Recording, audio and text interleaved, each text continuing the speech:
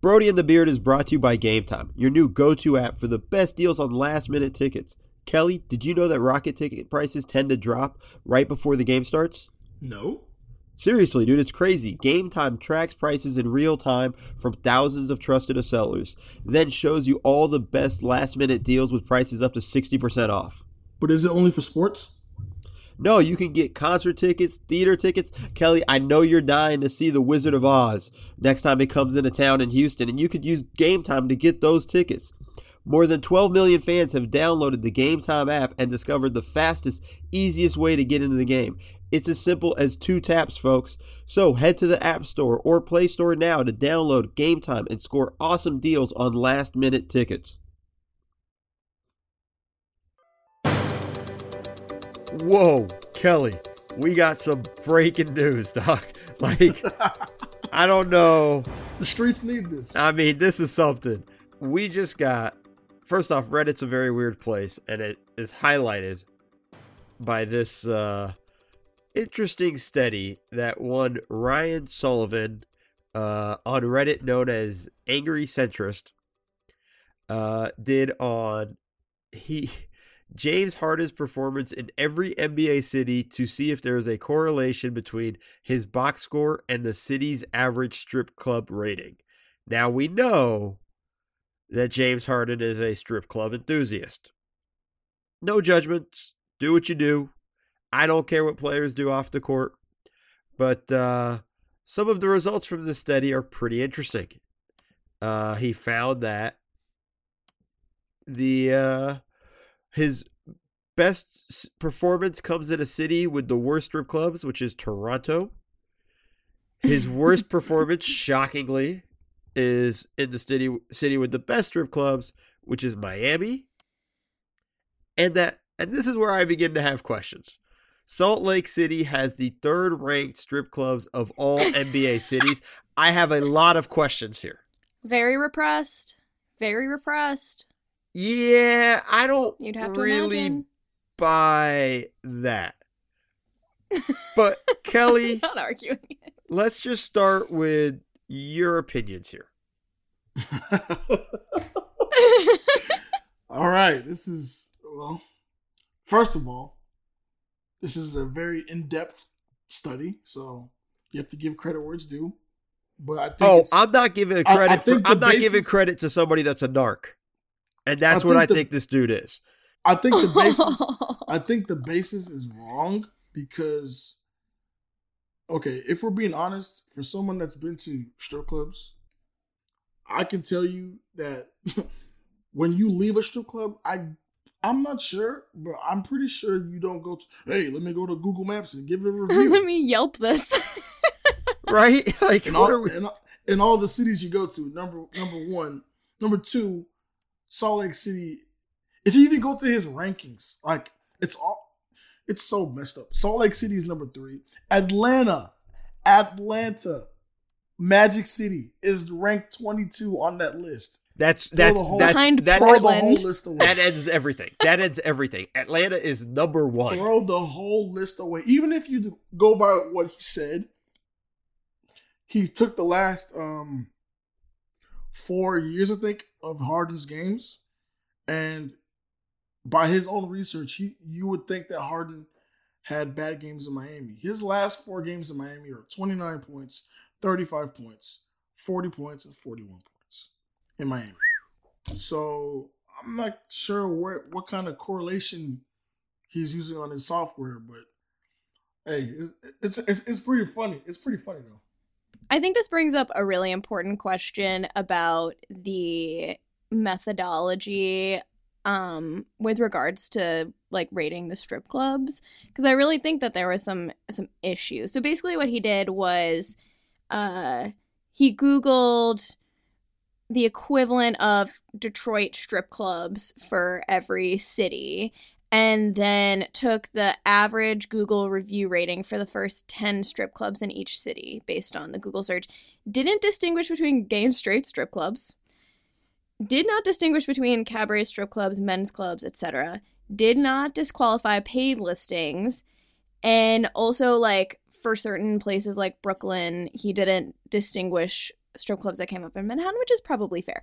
But I think that my biggest issue is that, like, if you're looking at, like, what strip clubs that NBA players probably go to, I don't think that this is, like, a very good indication of sort of where they're going to strip clubs. I think if you really wanted to do this right, you probably want to do, like, a survey of NBA players that is, like, which cities do you go to the most strip clubs in, or, like, which ones are the best. Yep. I understand that that's not an available, like, it's maybe not an available methodology. But. Yeah, and I just think if you're going to go that route, you should probably ask people that frequent them the most, which rappers, celebrities, people of that nature.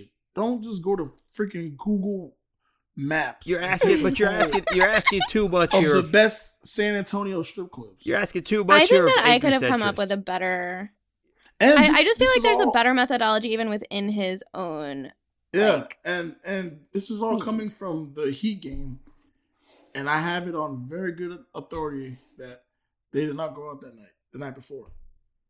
So I don't know where this is. I'm pretty sure it can't. I know it's a joke and everything, but it did say like important. After the Rockets. I mean, it was, but there's so many factors into what you would actually rate a strip club. Like for some, okay, so oh boy, we're getting Kelly's rundown. Oh my, good luck. For those of you who haven't been to a strip club, right? I've had the pleasure of doing so. Okay, so this is how it goes. I don't go to strip clubs a lot, so don't take this the wrong way. But when you go there, there's a certain order of events, an order of operations. If you're going with a group of people, you're paying at the door. If you have a table, you can sort it out there. At some point during the evening, somebody will ask for a food menu, right?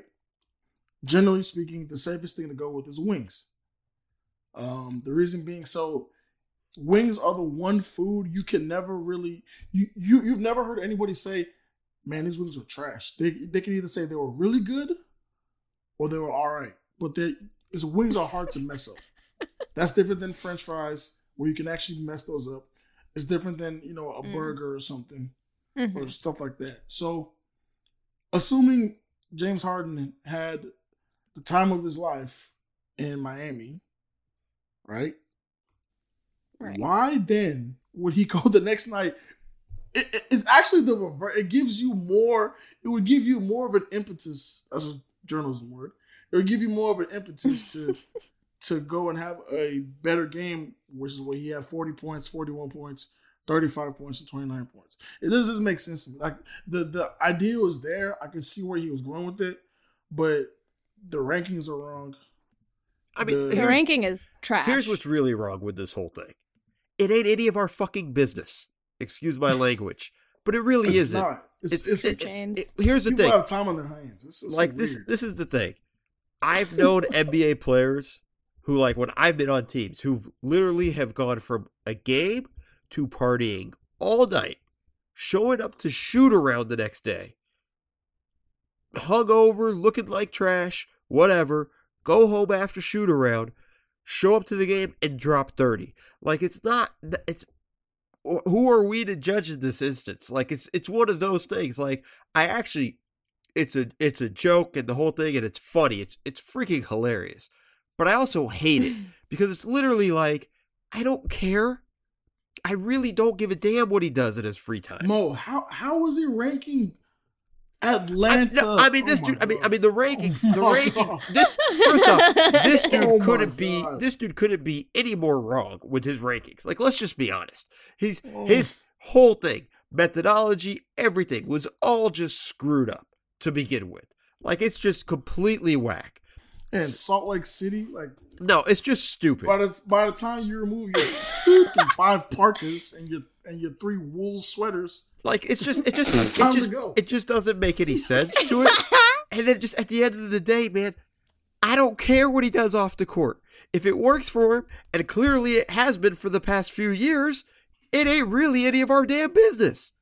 And yes. Honestly, that was a younger phase in his career. He's more of a lounge type guy now. Like, As you grow older, you grow out of strip clubs. I'm serious. Like a men's club type thing? I still doubt it. Like a nice hookah lounge, you know what I'm saying? Like, yeah, I mean, listen, we've heard the stories, the legend 2 years ago of his jersey being retired at a strip club. So let's not go to, listen, he could go wherever he wants as long as it's legal. Ain't really my concern.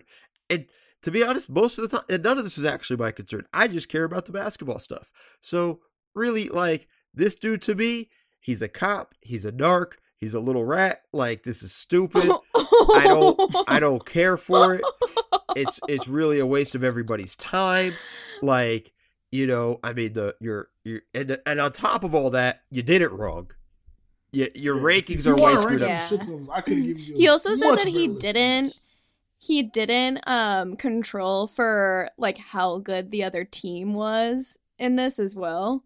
So like it's not controlled for how difficult an opponent you have, which is probably pretty important. Probably. I mean, kind of a factor. Sorry. Kind of a factor. I mean, all of the stuff is wrong. So really, like, if I just think it's ridiculous. And it's like, honestly, dude, this dude needs to just quit. Just leave, dog. I like the narc angle. He is. Narky. Like, come on, dude. Like, really? This is what you do. Also, the correlation is not that strong. It's not at all. It's just like funny. If you look at it's like a little cloud of dots. Shit sucks. But hey, he did. Well, in a way, he did. You know, get his aim because we're all talking about it. I didn't want to. I didn't even want to mention his damn name. I don't want to give this dude any pub. I just wanted to be mad about the strip club methodology. Yeah, I mean, rightfully so. That alone discounts the whole thing. I think. But I also think he did do all this work. Like he to a certain extent, like obviously it's a joke, but he also did put in all of the work to do it. So like, he said that he spent a long time doing it. So this dude, I don't got anything else. I'm just like, this dude's nuts. These are the type of dudes we don't need around, period. That's why you see it on Reddit and not on the esteemed Athletic app. Oh, if y'all, man, I might have to turn in my subscription if that were the case. That's okay. Well, let's go back to our original analysis. Yeah, can we go back to our originally programmed our scheduled broadcast? Yes, thank you. That's it. And the rest of the podcast is actually very intellectual. So don't eat fries in strip club. That's mine. Don't do that.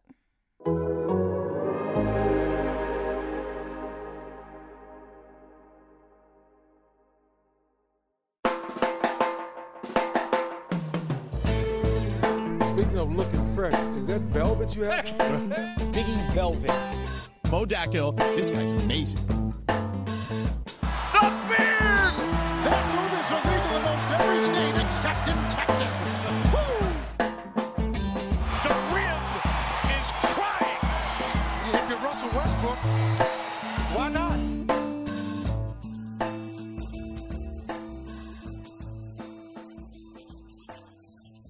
Hello, Houston. Hello, universe. All Rocket fans, come around. It's time to listen to Brody and the Beard, brought to you on the Athletic Podcast Network. We got my man, Kelly Eco, on the ground, giving us all the up-to-date information and what's going on with the team. We have Sasha Ashal, our producer, working the ones and twos, making sure we all sound great. She can't do much with my nasal voice right now because I'm congested as hell. And I'm Mo Dackhill. I come from a video background, and I'm ready to talk Rockets. Kelly, how you doing? First of all, Mo, why did you say Wizard of Oz? I don't know, dog. It was the first one that came to my mind, dog. What do you want me to do?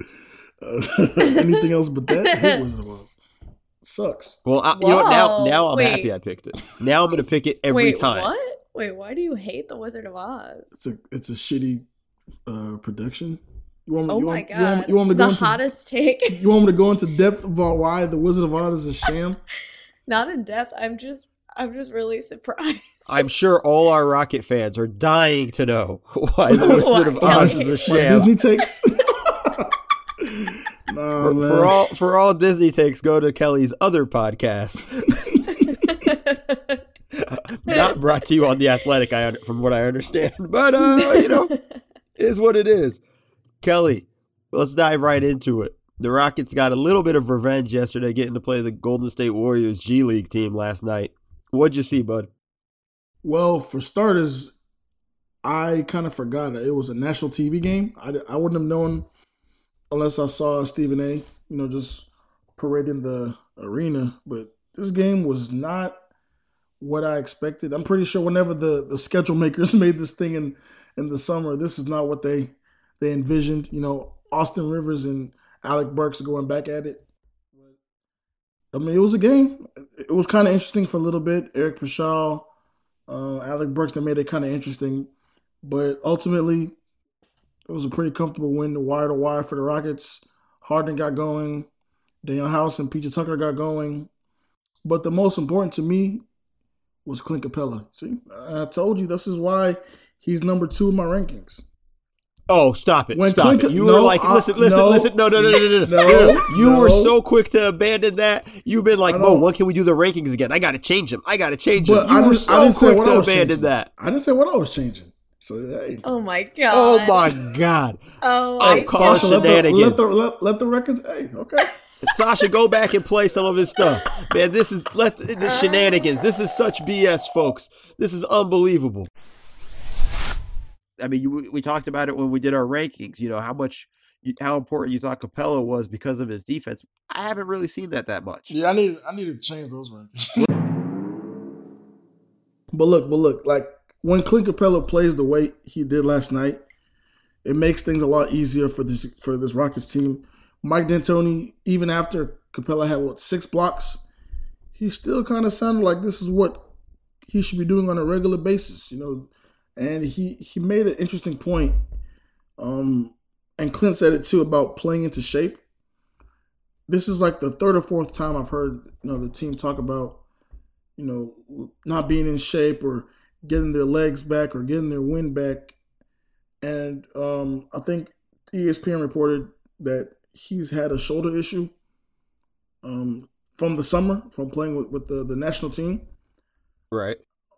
And I think that, it's a fair assessment to say why he's started the season a bit slow. But overall, I think it was a good win for them. They're 5-3 now.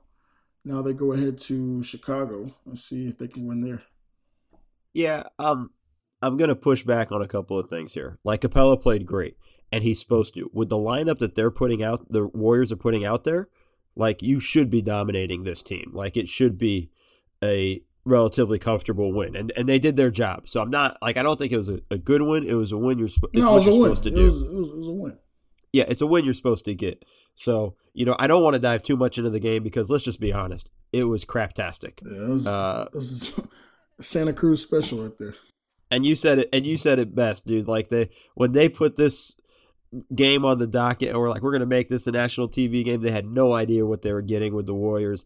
On top of that, they didn't have any idea what they were getting in the second game when Kawhi decided to load manage. So, I mean, ESPN kind of took it last night on the chin just with getting screwed by the unfortunate circumstances. But I want to talk about one thing here real quick before we move on.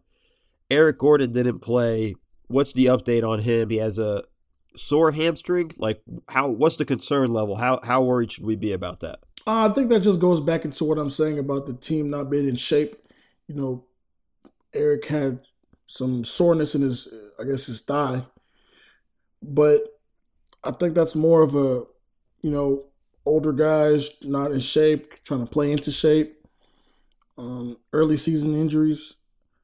I don't think it's anything serious, per se, because it's not like he could have. I'm pretty sure he could have played because he did play in Memphis. I'm pretty sure he could have played if he really wanted to. But like I said, this is kind of their load management, I guess. I don't know if that's the right term to put it, but they will try and I know they have a plan of trying to preserve their older guys throughout the season. And I think that was one of their early, indications of that. And it makes sense. I mean, against the Warriors, you should be able to beat them without Gordon. And from what I've heard in the past, the Rockets do have one of the best teams put together in terms of load management and figuring out when to get guys playing and how to get them leveled off and peaked and going well and keeping their bodies right. So I trust the Rockets organization in that instance. I mean, granted, it's not like we have a ton of information we can go off of where I can be like, I don't trust those guys. But, at this point, I feel pretty good about them. And, yeah. All right, so let's get into this. You had a chance to sit down with Daryl Morey in Miami, if I'm correct? Yep. And talk to him. And then he said a few things in there that was quite interesting. So drop to me a little bit some of the stuff you got from him in the interview and what were your overall opinions. Yeah, I think going into it, I wanted to kind of get a sense of where his head was at after the first couple of games. What is he seeing in the analytics, that either give him cause for concern or, just not to worry about things. Just seeing like trends. Because, this is a very trend-oriented, analytic-based team. I'm sure there's some kind of math that they're seeing early on that says, okay, we're doing some things right here, but let's try and fix this thing. You know what I'm saying? So talking to him, it was pretty clear that he's not worried about, the 3-3 start. Granted, that was before they got waxed by Miami.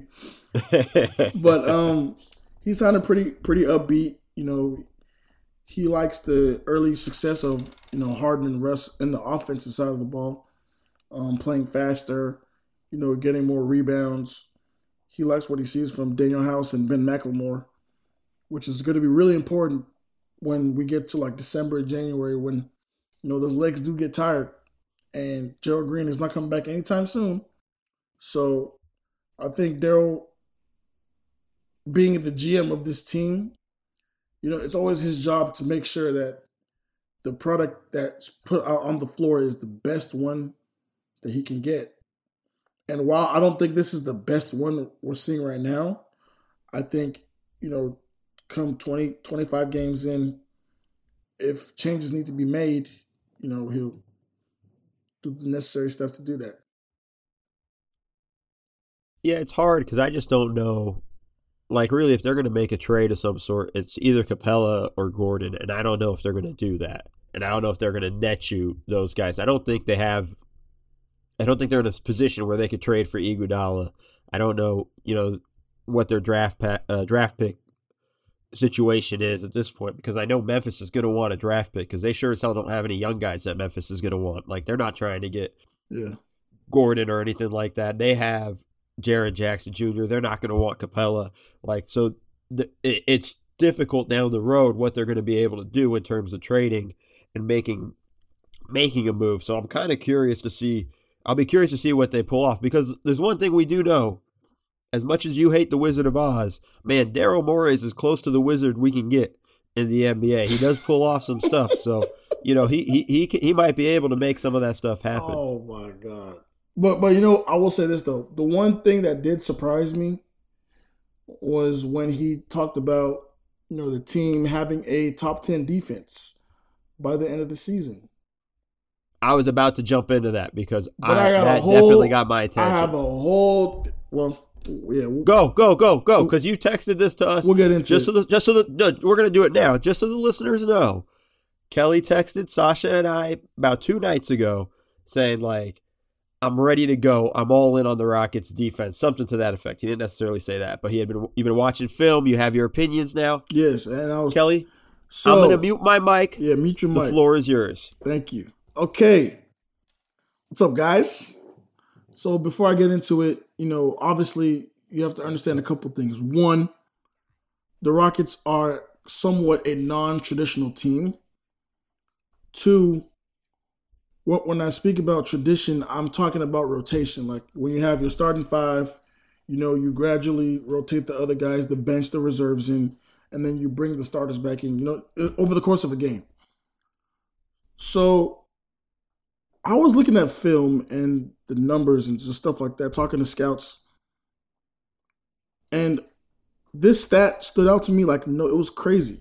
So according to NBA.com, they have these things called advanced lineup stats. When you look at the top 10, like most frequent lineups used in the NBA, the Rockets lineup of Russell Westbrook, James Harden, Daniel House, PJ Tucker, and Clint Capella. This was before last night's game. They had a defensive rating of 99.3. And that was in 64 minutes together on the court. After last night, it went to 90.3. Now, and that's over 83 minutes. Where I think the Rockets defense picks up is where, the Rockets have this idea of, okay, if we're going to have one all-star guard on the floor at all times, it's supposed to give you guys a leg up on the opponent, right? But in theory, in reality, it's a double-edged sword. Like, yes, you do have Harden or Russ on the floor at all times. But once you start doing that weird staggering nonsense and like you're not having a traditional rotation, like so you're not having Harden and Russ come out together and then you're bringing in the reserves and then bringing them back in. That's where the defense suffers, Like the Tuck Wagon lineup, early on it's been getting destroyed because why? Look at the bigs they played against. Bam Adebayo, killed. Brook Lopez, killed. Jared Allen, killed. Thomas Bryant, killed. But that core group, if you go back and watch the Bucks game, the first 7 minutes, I think the Bucks scored, 3 field goals or something like that. They have the ability to be a great defensive team, but you have to do 2 things. First of all, you have to cut the staggering, which is, I know they'll never do this, so it's kind of a foolish theory. But if they did, and they played, the starting group longer minutes, I think that you would see much better defensive numbers overall whenever you go to look at a team. Now, this is not saying, it's obviously super early in the year. But, I mean, come on. 83 minutes is, for right now, I think anything over 75 minutes is a pretty solid sample size. Like, if you look at the Lakers and you see they have the number 1 defense in the league, right? Their starting 5 has played, I think, 100 minutes together. That's enough to say that, okay, this is going to be a good defensive team throughout the season. Correct? So, the core of Harden, Russ, House, Tucker, and Capella by itself is a good defensive team. When you start getting, when you start taking guys out, putting guys in, and then trying to bring guys, end of the half, end of the quarter, that's when things gets messy. So that was just my, I don't know. It's not a theory, but it's just something that I found very interesting and contrary to what groupthink is saying about, the Rockets defense. So that's it. Oh, okay. So you're done? I can go now? Mm-hmm. We can brace ourselves. Also, it's a family show there, Kelly. Watch the cursing. Oh. Sasha, you can bleep that out. You can, dude. I'd prefer a quack, Sasha. If you can make it a quack sound, would be great. I always find that more humorous. Let's get into this, though, Kelly. Okay, that's great. That's really nice. That lineup can't play 48 minutes. That lineup can't play heavy minutes. You need to rest guys, right? There's a huge offensive load on Russ, massive offensive load on Harden, right? So those guys aren't going to be able to keep that up. I'll be surprised to see what that number looks like in December, in January, in February, as they play more minutes. Now, here's the other thing. When you mentioned the guys that the Tuck Wagon lineup has had a problem with, half our listeners literally probably went, who? When you said Mark Bryant, you know what I mean? Or Jarrett Allen. Like, if they're having problems with those guys, they're going to have problems with Anthony Davis. They're going to have issues coming, when Rudy Gobert comes into town. They're going to have problems in that situation. Now, here's the other thing that's a big issue that I think you haven't really touched on in your stats. Okay, because, I also know how to do stats every now and then. Just a few, not a lot. But when you look at the NBA shots, what they're giving up to opponents, they're giving up 53s where it's tightly contested. So it's either 0 to 2 feet is considered tightly contested, and 2 to 4 feet. That means the defender is that close to the guy shooting. They've given up 50 threes in that situation. Do you want to guess how many threes they've given up for open and wide open threes? And that's 4 to basically 6+ feet. Do you want to guess how many threes they've given up? I know it's a lot because of the way they send 2 to the paint. So I'm pretty sure that number's like over 100. What is it? It's 230. Yeah. Okay. They give up 40% three-point shooting percentage. I think it's worse, or at least this is the bottom 3 in the league. Like, that's a problem. And for a team that basically understands take away or shoot threes and layups, the fact that they're not able to even try to take away the threes is a massive problem. Their rotations aren't right. The way they're switching constantly. You can't switch with these guys. Listen, it's hard enough playing defense when one guy isn't a good defender. You can get away with it, and they've shown it because they had it with James Harden 2 years ago. They had a really good defense that year when they went up 3-2 against the Warriors. They had a good defense that year, and all those guys made up for Harden, and Harden had given more effort. It gets even tougher when you put 2 guys that don't defend well. And the thing about Russ is Russ takes wild gambles. He always goes for steals and things like that, puts you out of position. You guys don't rotate. Harden constantly gets backdoors. He gets lost. He doesn't really pay that much attention sometimes. It's a problem for this team. It's not something that, like, when my question to you, when Morey says we're going to be a top 10 defensive rating team, my question would be like, how? Based on what? Last year you had to bring in Jeff Bzdelik, who, by the way, I want points for saying it right the first time, to fix your defense. You had to get rid of Carmelo Anthony. You brought in Austin Rivers, and we saw the defense improve. There isn't a fix like that right now for this team. Bzdelik is in New Orleans. You don't have I don't trust your assistant coaches necessarily to bring in the defensive mentality. And you have 2 guys that really don't care that much about defense. So, when he says we're going to be a top 10 defensive rated team at the end of the year, I'm just curious in what world or how he thinks they're going to get there. Because right now they're at 29th, I think. And maybe they got to bump up because they beat up on, a really crappy Golden State Warriors team. But look, man, like they're heading into some real tough games coming down the stretch. And I just don't buy this premise that, we're going to be fine. It's funny. Morey's taking the approach of like, it's not a problem yet. D'Antoni had that quote. Literally, he said, we don't have a problem, but if we think we don't have a problem, we have a problem. Which is which is D'Antoni speak for like, I think the guys have to be concerned and have to start locking in. And I just don't see it right now. And it's a huge problem for the Rockets. I don't buy it. It's nice with that lineup, but also that lineup doesn't include Eric Gordon, which we both know he's going to get a lot more minutes once he starts playing. Or once he's healthy again. So I'm not sure I buy all that stuff. Well, look. Here's what I'll say. I'm not saying that is the end-all solution because obviously there's so many other factors that go into the team. Like you said, the heavy workload on offense and just the way that those guys play, it makes it damn near impossible to keep those guys on the floor for, larger portions of the game. But I'm just saying this is assuming the Rockets were that's why I started the thing saying the Rockets are non-traditional. If this was a traditional team and they had a traditional offense with a lot of ball movement and stuff, then yes, this would be possible. I'm just saying I know Mike D'Antoni would never do this, but if he did, this would be the way to do it. And I know I was talking to the coaches and some of the players on just the way they've tweaked some things defensively. And yes, they do send an extra man to the ball at times when he's in the post. And they do concede a lot of open threes. That's kind of, I'm not sure what the exact terminology is, but I know they're giving up a lot of threes right now. I think it might even itself out as the year goes on. But right now, what's 40% you said? Okay, so assuming that comes down to maybe 36, 35, maybe. That's like league average.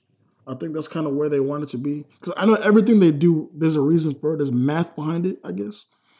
But at some point, you can't leave NBA players wide open from the corner for three. Yeah, you're the attitude of like, we're just going to concede open threes and we're going to assume the number is going to go down. Yo, dog, these dudes are going to hit open threes. Like, that's. But if you don't have a defender anywhere, the most amazing thing of those numbers I pulled up, they haven't had one tightly contested three yet, according to NBAstats.com. That's an amazing stat. They haven't had one. Of the 50, it's all from 2 to 4 feet. They haven't had a guy 0 to 2 feet from a guy shooting a three.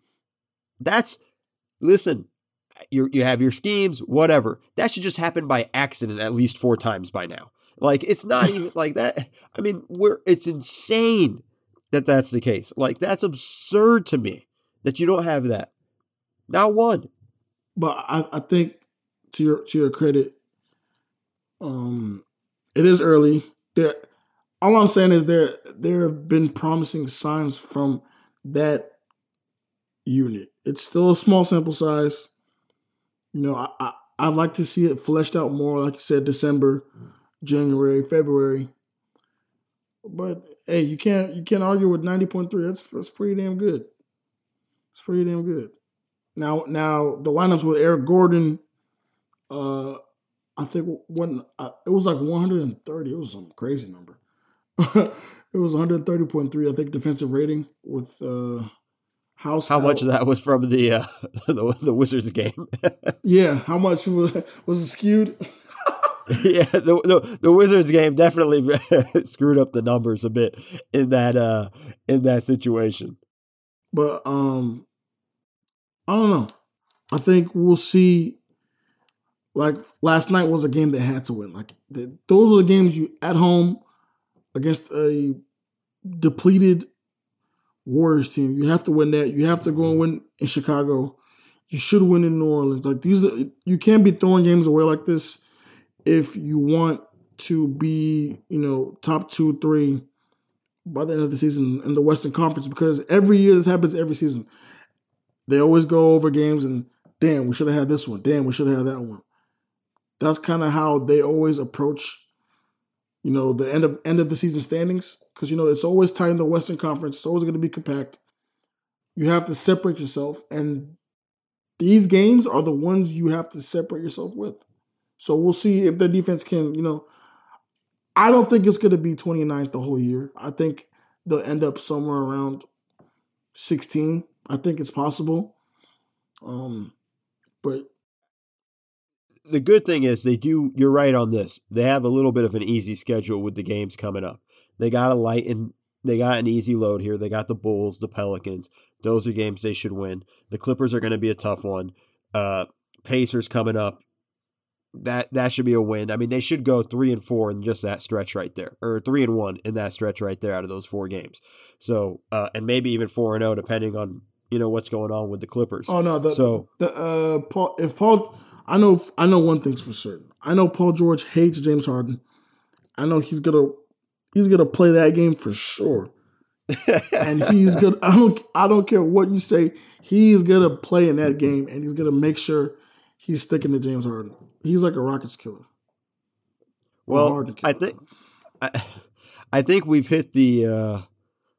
We've beaten pretty good the horse of the Rockets defense, and let's be honest, I'm going to do that pretty much all year, especially if it doesn't improve. But we want to hear from you, Rocket fans, as well.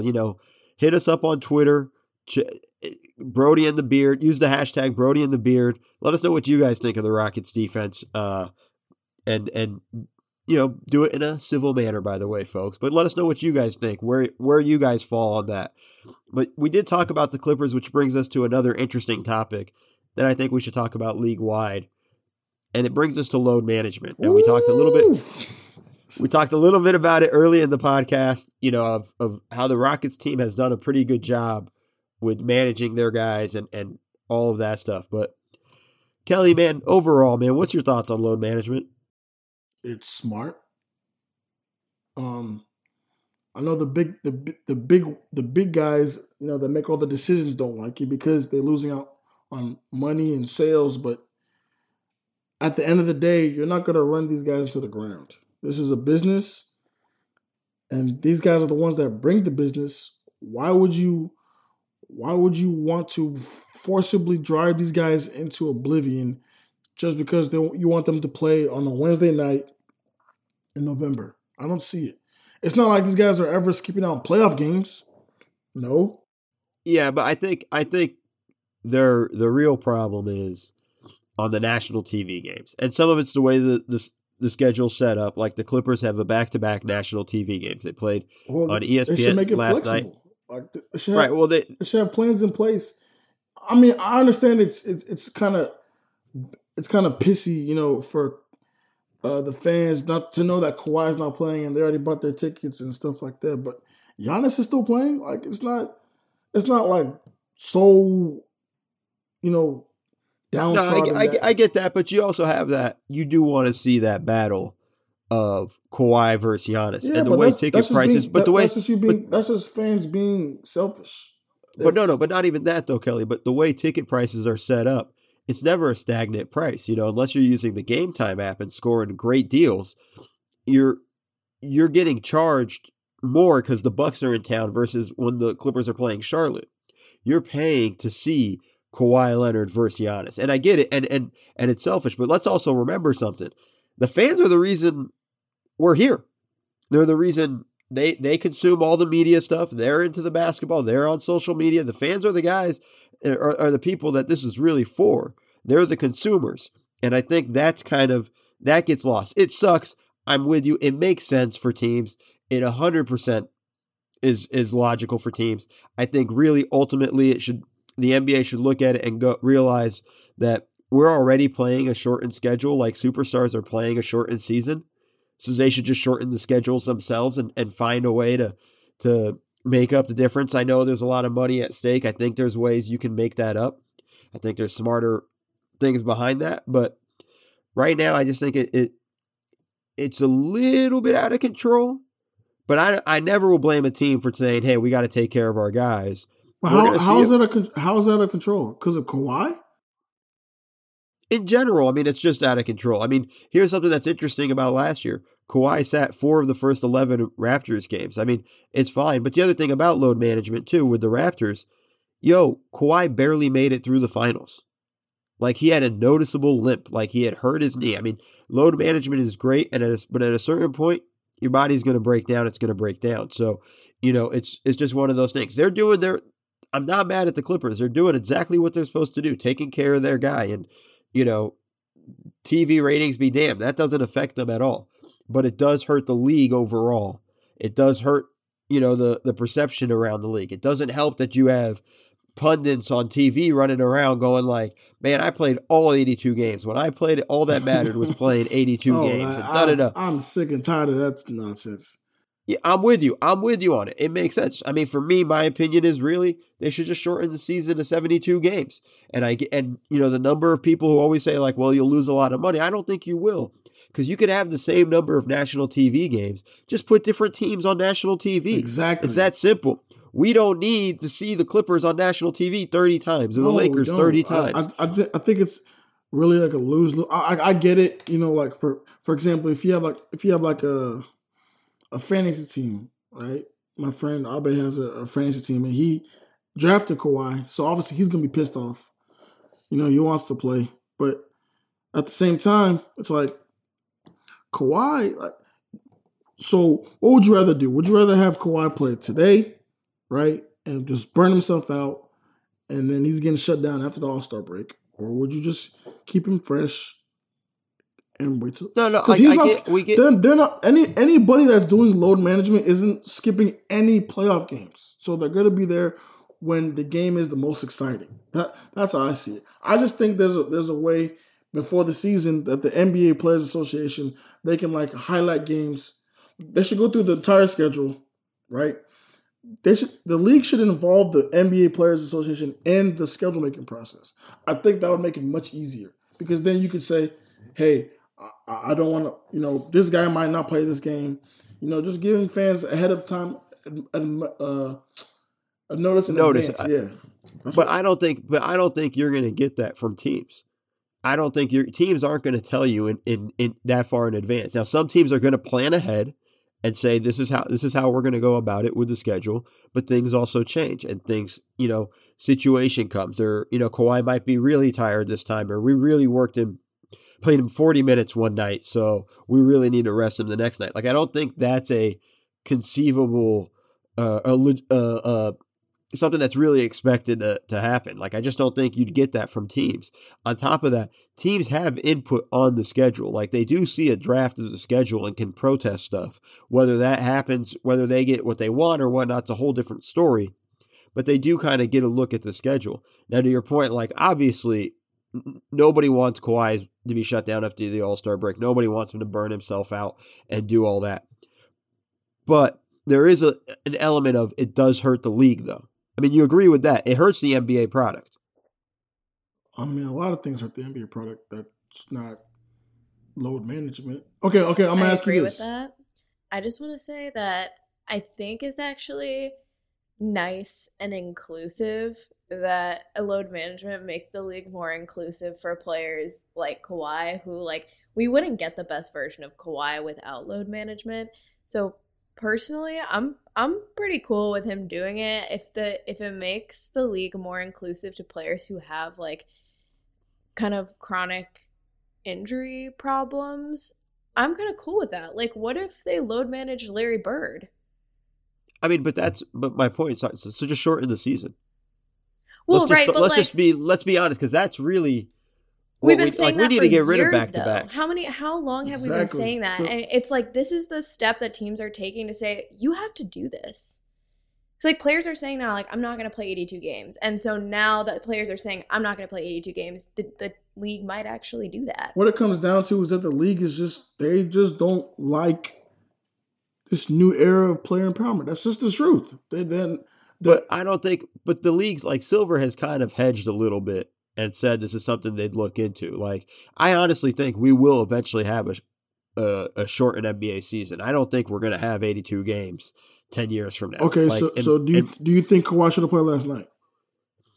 No, like, I'm not in that book. I'm not in the training room. I don't know what's going on with his body. I can't give that full thing. If the team says, hey, he needs a night off, he needs a night off. But I also acknowledge that, hey, at the same time, it's bad for the league. It's bad for business in that respect. So it's a crappy situation. And this isn't new. Pop has been doing load management with Tim Duncan for 10 years, and it really added to Tim's length of time over his career. Tim didn't even make it on flights. There were games where Pop would just tell guys, Tim, Manu, Tony, you guys stay home. The rest of us get your butts on the plane. Like, that was kind of a thing. This isn't a new concept. This is something that was brought in from the Spurs because it's a smart way of going about it. But again, it also hurts business. It hurts the fans. It hurts the TV ratings. And at that point, it hurts the NBA. Plain and simple. So it's a lose-lose situation. It's good for the Clippers because they save Kawhi's rest and they get him fresh the next day. But it hurts the rest of the NBA, man. Like, the number of people that tuned in yesterday to ESPN to try to watch Giannis versus Kawhi just got Giannis versus Lou Williams. I feel like maybe teams just need to be a little bit smarter about what games they're pulling players out of and how they're sort of, like, configuring it. Because I kind of agree with the Giannis Kawhi thing that, like, I didn't watch, but, like, I probably would have if Kawhi was playing, to be honest. I think that there's just maybe a smarter way to go about it where you're, like, there's sort of a compromise or preserving that kind of competition and that those optics of having, like, the stars play against each other. But then again, like, when you think about why we watch the game, as fans, like, as an NBA fan, I would have loved to have seen Kawhi Giannis, but as, like, a fan of my team, if I was a Clippers fan, I would still want to watch. Like, that Clippers team is basically the team from last year. And as, like, a Bucks fan, you're still watching. I think that, like, when we put so much emphasis on stars, it takes away from, like, our enjoyment of the actual product of basketball and kind of, like, puts maybe too much emphasis on watching stars play against each other. When there's, like Montrezl Harrell had a double-double. Like, 3 Clippers had double-doubles last night, right? That was insane. Yeah, I mean, it was a good game for the Clippers. I think it also, here's the other thing about load management that nobody talks about. I think it helps the teams, not just with the guy resting, but it also helps these guys figure out how to play without those guys. But the other side of load management that never gets talked about is Montrezl Harrell had to play 39 minutes last night. Lou Williams was up there at 38 minutes. Patrick Beverley was up there with crazy minutes. When are they going to get load management? You're putting more stress on your teammates when you also load manage. You're putting those guys got to play a lot more minutes, and it puts a lot more pressure on those guys to have to perform. So I think there's that issue as well. It never gets talked about, but Doc doesn't want to. Doc said it in the post-game press conference. He doesn't want to play those guys that many minutes. He knows he has to in these situations, but that's not what he wants to do. You can't stay with his normal rotation, and just sub somebody else in for Kawhi because they're going to get their butts whooped. And at the same time, it's one of those things in the Western Conference, you need to stack wins. It's like we talked about with the Rockets. So it's a big issue. It's something that we're going to see all year, and we're going to have this conversation, not us in particular, but the NBA at large is going to have this conversation over and over again for the entire season. And I don't know the right answer. I just know it's not good for the league. It's good for the teams, and teams are going to continue to do that. And, they're just sort of up the creek without a paddle. But, I know that, well, I'm going to say this before we move on with this thing. But whenever the league, pits these, like they're trying to sell these like games, they're almost selling them like fights. Like, how in UFC and boxing, they'll have to sell the fight. So this one was probably sold as Giannis versus Kawhi. But in reality, in the course of a game, stars don't guard stars for like I remember watching the finals. Dude, Kawhi's most frequent matchup was Andre Iguodala. He was guarding Andre Iguodala on defense. He wasn't guarding Clay. He wasn't guarding Durant for the first couple games. Or he was guarding Steph. So whenever people put these battles against each other, it's just for money purposes. So your pockets are hurting. So now you're trying to come off as, the fans. But in reality, they don't care. Like the league, I don't know. I could get into this for a long time. But I don't think the league really cares. No, the fans are furious for sure. But I'm talking about the league office. The league office isn't mad because the fans are mad. No. The league office is mad because they're losing money, and you could potentially lose more money by getting the fans mad. That's why the league is concerned. And that's why they had to put out that statement from Mike Bass about Kawhi's knee. Let me ask you this question. Shouldn't they be mad? If you're messing up with their money, shouldn't they be upset? I'm not saying if it messes shouldn't up, be mad. If it messes up their money, it messes with the cap. And then guess what it messes with? When it messes with the cap, it messes with the players' money. So it does have an effect. It does have a steamroll effect. I understand that. But for one night, like it's not like Kawhi is playing 40 games a year. He's playing like, 60? 61? 62? It's still... But I mean, like, it's already been, I mean, for Kawhi in particular, last Wednesday he sat out national TV game, and then this Wednesday he sat out national TV game. Like, there's an element to it of it's becoming a thing already, and doing it this early. They did it last year with the Raptors. So this is something that, they're going to keep an eye on. I mean, load management's not going away. Like, let's just be honest. It's not going away anytime soon. Not going to go away next year. It's just going to be what it is. But it's also just, at the same time, we can acknowledge it's good for the team. It's bad for the league. Well, I'll tell you this right now. I will never do load management. I'm gonna play every game, every podcast. I'm out here. Do you want to know how I know you're lying? I'm not lying. Do you want to know? Because you already skipped the Rockets Memphis game. What? What are you talking about? You didn't go to Memphis. How do you know? You told me. I could have lied to you. What are you ain't lying to me, bro. You ain't lying to me, bro. No, I said podcast. I'm not going to all 82 games. Load management. I stand with Kawhi. Hey, if y'all want to have some fun, go through Kelly Eco's Instagram, because the amount of times he gets called Biggie Velvet. Like just last night's game, him wearing his velvet jacket, whole thing, and everybody just the number of stories that come out of Kelly rocking his gear. Just have fun, man. Just enjoy Kelly when he does go to games. You know what's crazy about that? They like somebody played the video in the locker room. Like, I don't know. That's a good thing for you. It's all love though. It's part of the brand. You know what I'm saying? It's part of the brand. It's part of the Kelly ecosystem. Let's go. All right, guys. That's it for us. You know, like I said, let us know what you think about the Rockets defense. # Brody and the Beard. Oh, they've been letting me know in my mentions. I see that every day. So they've been letting me know. All right, well keep going at Kelly and his mentions. Yeah, keep it up. Keep going at Kelly's mentions. Let him know I love you. Everything that's going on. Kelly, I think we're done, guys. Hey, we out.